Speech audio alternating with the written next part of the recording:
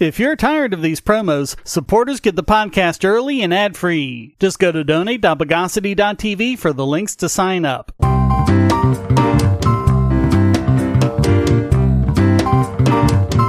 Welcome to the Bogosity Podcast for the week of May 9, 2021, the podcast that invented double-sided playing cards.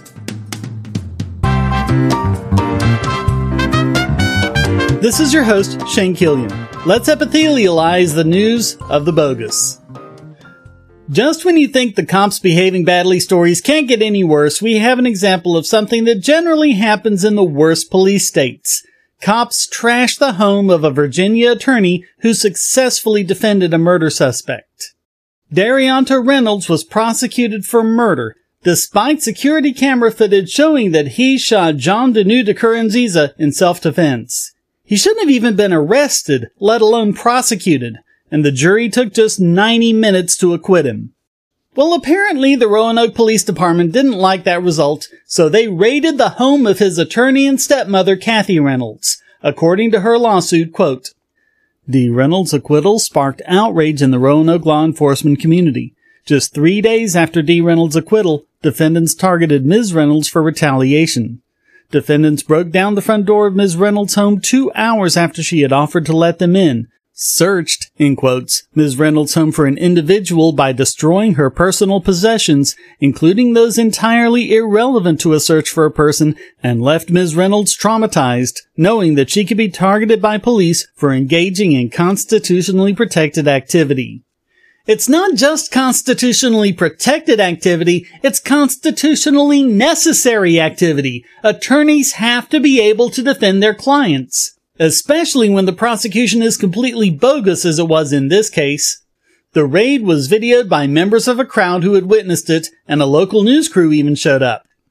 And check this out, quote, "Despite both screen door and storm door at the front entrance of Ms. Reynolds' home remaining unlocked, SWAT officers used an entry tool attached to the front of an armored vehicle to puncture the screen door and rip it free from Ms. Reynolds' home in its entirety.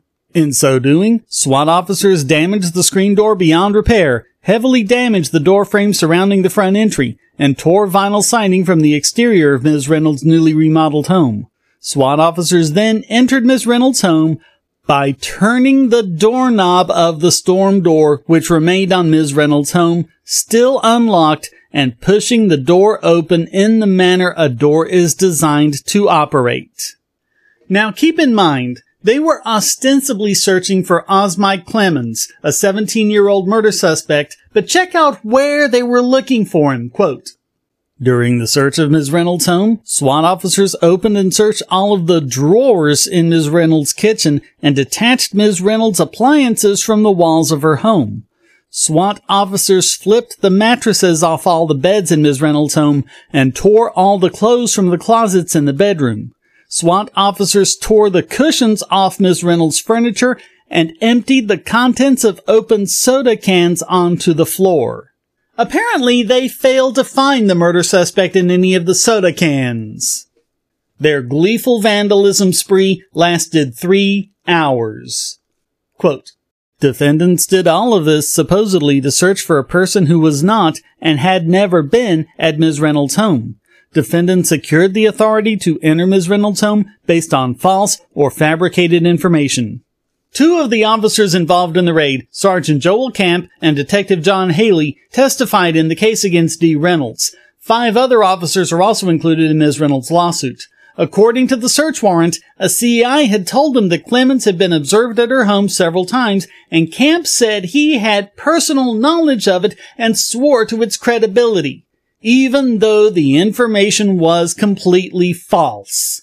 In fact, Camp knew that no such tip had been received from any CI, knew that Clemens hadn't been at or near Reynolds' home, and had no cause to believe the information in the affidavit was credible. Quote, "Sergeant Camp, Detective Haley, and Officer Does 1 through 5, acting under the color of state law, retaliated against Ms. Reynolds for her engagement in protected speech and for her association with her stepson when they targeted Ms. Reynolds' family and home and subjected Ms. Reynolds to a destructive search of her property, absent probable cause. She is suing them both as individuals and as officials of the Roanoke City Police Department. This is insane and out of control. Police should not be able to slam together a pack of lies to raid the home of a defense attorney they just testified against. No reasonable person could possibly deny that this was blatant retaliation. Certainly not when there's video of both the self-defense her stepson was acquitted of and video of the raid itself. I mean, what are they going to say? They had reasonable suspicion that a murder suspect was hiding in her silverware drawer? And does anyone really think the DA wasn't involved in this at all? The fact that they weren't summarily fired is a travesty. They should also be indicted on criminal charges, including trespass, assault and battery, vandalism, perjury, and conspiracy, and probably a lot of other offenses as well.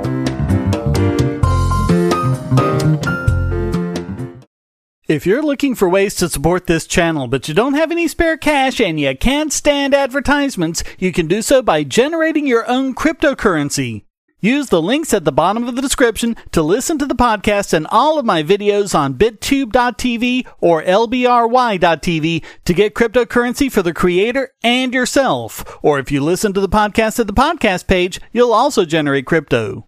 You can also go to airtime.bogosity.tv to get the airtime extension and generate crypto for yourself and the creators on the web anywhere you go, including my YouTube channel. Get 5 tubes free just for installing the extension and signing up, and then simply browse the web as normal. Easily monetize your favorite creators and yourself with cryptocurrency without advertising on bittube.tv or lbry.tv or with the airtime extension at airtime.bogosity.tv.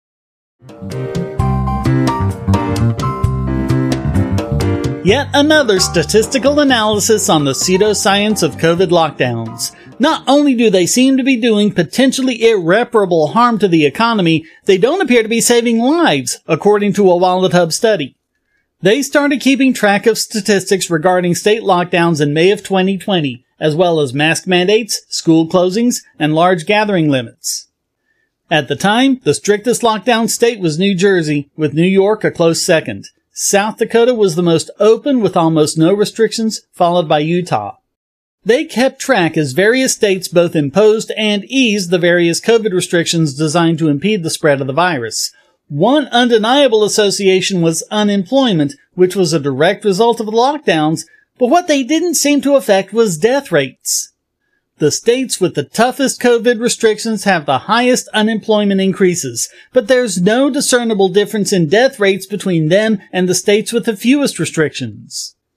As of early April 2021, 13 states still had tight restrictions in place, but also had relatively high death rates. 12 states had high restrictions and low death rates. 12 states with fewer restrictions had death rates comparable to the states with the tightest restrictions, but 13 states had both few restrictions and low death rates. In other words, it didn't make the slightest bit of difference. The strictest lockdown states had, on average, 1,423 COVID deaths per million people, compared to 1,449 in the most permissive states. That difference isn't even close to statistically significant. But the true believers are undeterred, like Dennis Nash, an epidemiologist at the CUNY School of Public Health, who said that things could have been totes different. Quote, "What if New York didn't lock down last March? We could have seen many, many more deaths over a rapid period." And that's based on what? All the states that didn't lock down in March but still didn't have any more deaths overall? How is this any different from a homeopath saying, "Yeah, but imagine how bad it would have been if we didn't give you sugar pills"? You'd think that if there were any real effect, certainly the level of effect you'd need to justify this horrendous abrogation of our basic liberties, then the statistics would make it obvious, just like they do with the unemployment statistics. And although COVID itself, and not just the lockdowns, may be responsible for some of the unemployment, a lot of states that didn't lock down, like some Midwestern states, actually have had a small decrease in unemployment. Regular listeners know this is far from the first such analysis. They tell us to listen to the science. Well, we are. And the science is really leading us to just one conclusion. It's just not the conclusion they wanted it to.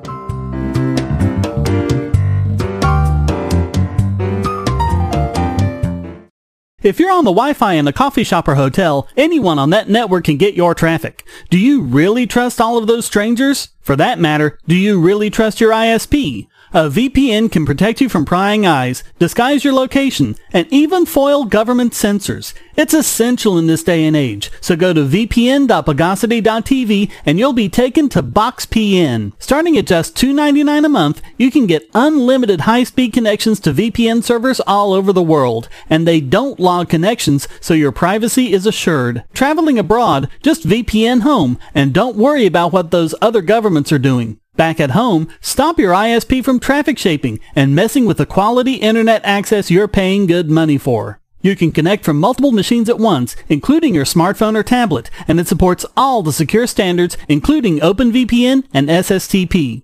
Bypass censors and surveillance with your own secure VPN connection. Go to vpn.bogosity.tv.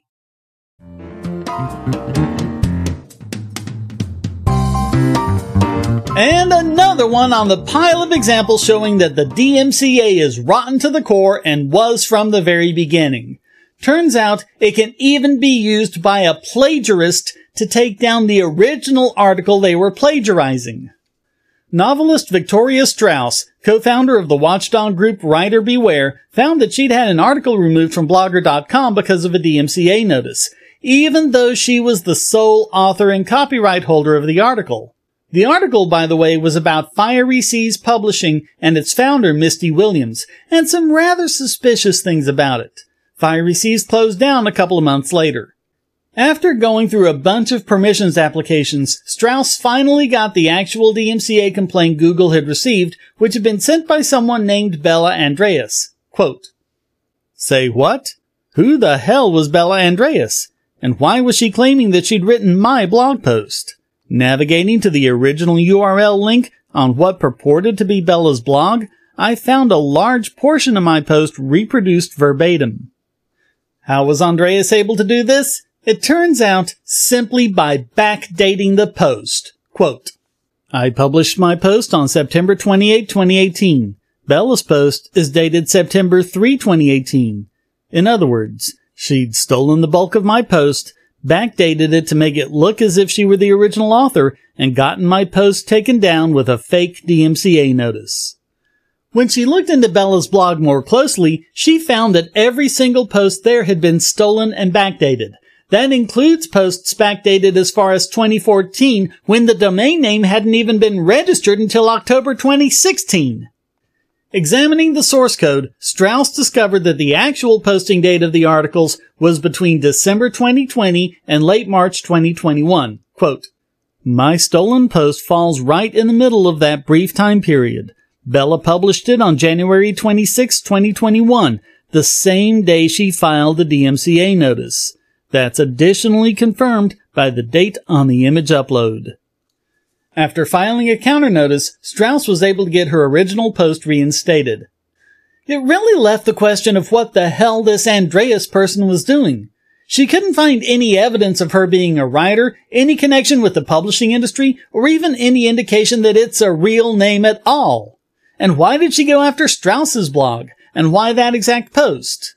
Quote, "It all seems completely weirdly random, except..." At the end of my post is a postscript, in which I mention a certain agent who is known for his efforts to get references to himself removed from the web.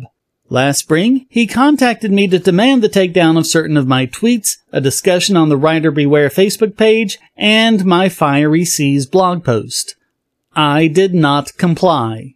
You can't DMCA tweets and Facebook threads, but you can DMCA blog posts. And remember I mentioned that Bella stole most of my post, but not all of it? She omitted the intro, which linked back to Writer Beware, but she also omitted the postscript. Coincidence? You be the judge. We don't know what happened, but consider the possibility. Someone writes an article with a portion critical of you. You take the article, remove that portion, and post it yourself backdated, and then DMCA the original article. Now, the only version of the article that's available online is your edited version. Of course, she may have just gotten caught up as a random victim in a larger game. Apparently, all of the DMCA notices that people have been able to find from Andreas are on Google's services and the DMCA sent to Google. That means they'll also get taken down from Google's search results. If they're the only source of these articles, that'll drive traffic to their site. Technically, filing a false DMCA notice is perjury. But as we've covered numerous times, good luck getting anyone to actually do anything about it. In Lenz v. Universal, the dancing baby case, Stephanie Lenz had to get the help of the EFF in her lawsuit against Universal Music, which resulted in a petition to the Supreme Court and even involvement from the Justice Department before Universal would settle. Something is going to have to be done. As we've covered at length since the birth of this podcast, the only thing that'll solve the problems is the complete repeal of the DMCA. Instead, things just seem to be going the other way, which means it'll just continue to get worse for independent content producers.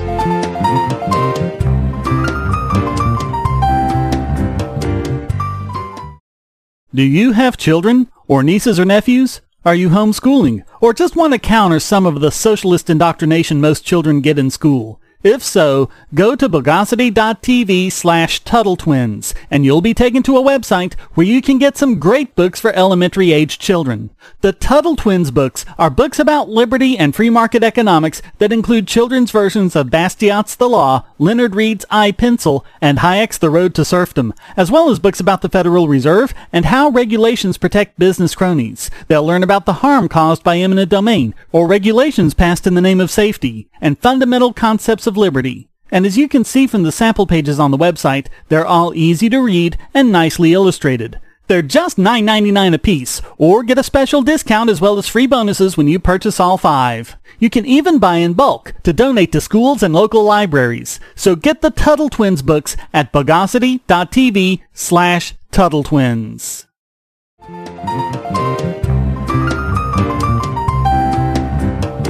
And now it's time to pre-notify this week's Biggest Bogon Emitter.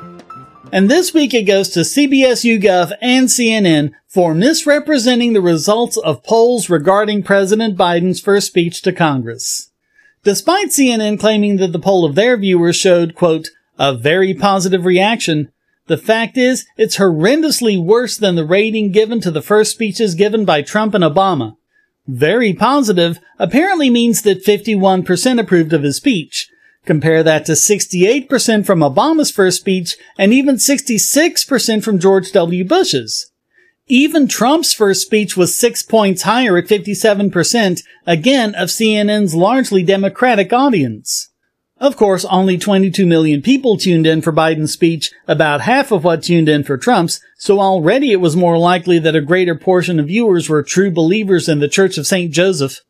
The really hilarious part was when CNN called Joe Biden's big spending agenda as moderate radicalism. Hey, CNN, was it short tallness too?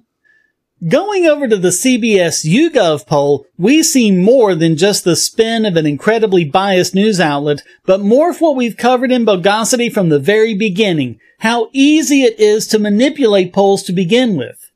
Their poll claimed that 85% of Americans embraced Biden's speech, with just 15% disapproving. But the numbers were deliberately skewed from the word go. They polled 10,420 U.S. adults, but they whittled the sample size all the way down to 943, which included 510 Democrats, 235 left-leaning independents, and just 169 Republicans. Only 18% of respondents described themselves as very conservative or somewhat conservative. The Democrat and independent numbers add up to 79% of those polled, which represents 93% of the 85%. But if equal numbers of Democrats and Republicans had been polled, more in line with their portion of the population, it would have meant that a majority of Americans did not approve of Biden's speech. This isn't anything new, of course, but it's hard to find a case where the fraud is this bad. I mean, to use less than a tenth of those you spoke to, and less than a fifth of those represent the conservative half of the country? How can anyone call this anything other than fake news? So all of that makes CNN, CBS, and YouGov this week's Biggest Bogon Emitter.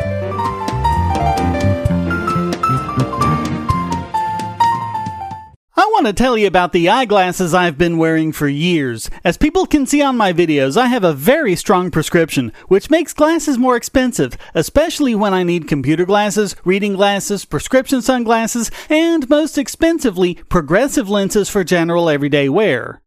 To save money while still getting quality glasses, I get them from Firmoo. In fact, I just got a pair of progressives with high-index aspherical lenses and a nice pair of frames my wife loves for just over $100. It would have been $500 to get them through my eye doctor. Not only do they look good, the glasses are durable. I've worn many pairs for several years without problems. All orders come with a 30-day return policy, a 3-month warranty, and one-on-one customer service. Go to Firmoo, that's FIRMOO.Bogosity.tv anytime you need quality glasses at a low price. Once again, that's Firmoo.Bogosity.tv.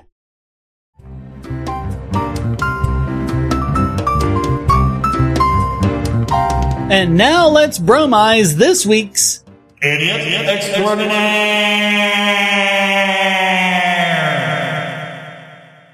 And this week it goes to Ohio State Senator Andrew Brenner, and this just has to be seen to be believed. He participated via Zoom in a meeting of the Ohio Controlling Board. Although he used software to replace the background with a picture of his office, it's clear he wasn't there. In fact, it's actually clear that he was driving during the meeting. He was fiddling with his phone and turning his head to look at traffic as he maneuvered. Oh, and he was also wearing his seatbelt. I don't think even gaming chairs have those. And the subject of the meeting? Distracted driving legislation. HB 283 would ban, among other things, live streaming and using phone applications while driving in Ohio. Exactly what he was doing. Brenner's excuse, quote, "I wasn't distracted. I was paying attention to the driving and listening to it." Gee, I wonder if the legislation would have an exception to that. "Oh, I know I was live streaming while driving, officer, but I was paying attention to the driving and just listening to it." Somehow, I don't think that'll fly. Rules for thee, not for me. The silly part is, it'd be a lot more believable if he hadn't bothered with a virtual background and hadn't constantly been fiddling with his phone. His attempt to cover for it made him way more distracted than if he'd actually kept his camera off and just had the audio going. So all of that makes Andrew Brenner this week's Idiot Extraordinaire.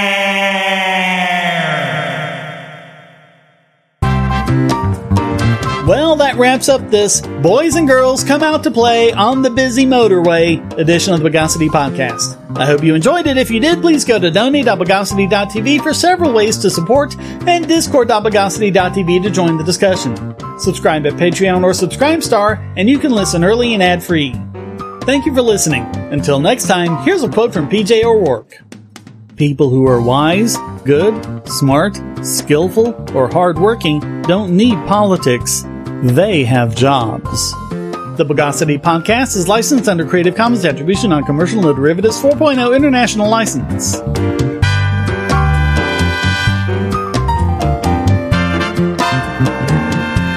Bogosity.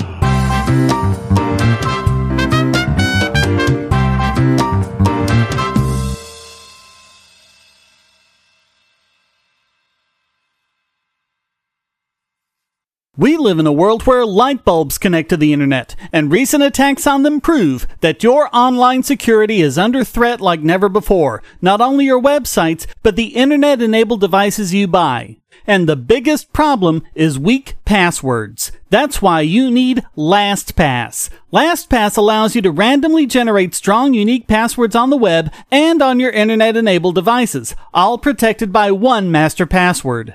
LastPass sets up in minutes and gives you secure automatic logins throughout the web, synchronizing across all your browsers, all your computers, and even your mobile devices, at home, at work, or on the road. It even securely stores sensitive form data, including credit card numbers, backup sensitive documents, software licenses, Wi-Fi logins, and more. And with LastPass Premium, you can get these benefits on other applications, manage passwords for your entire family, and also get priority customer support. Sign up at password.bogosity.tv for a free month of LastPass Premium. Log in securely everywhere using the last password you'll ever have to remember. Go to password.bogosity.tv and get LastPass now.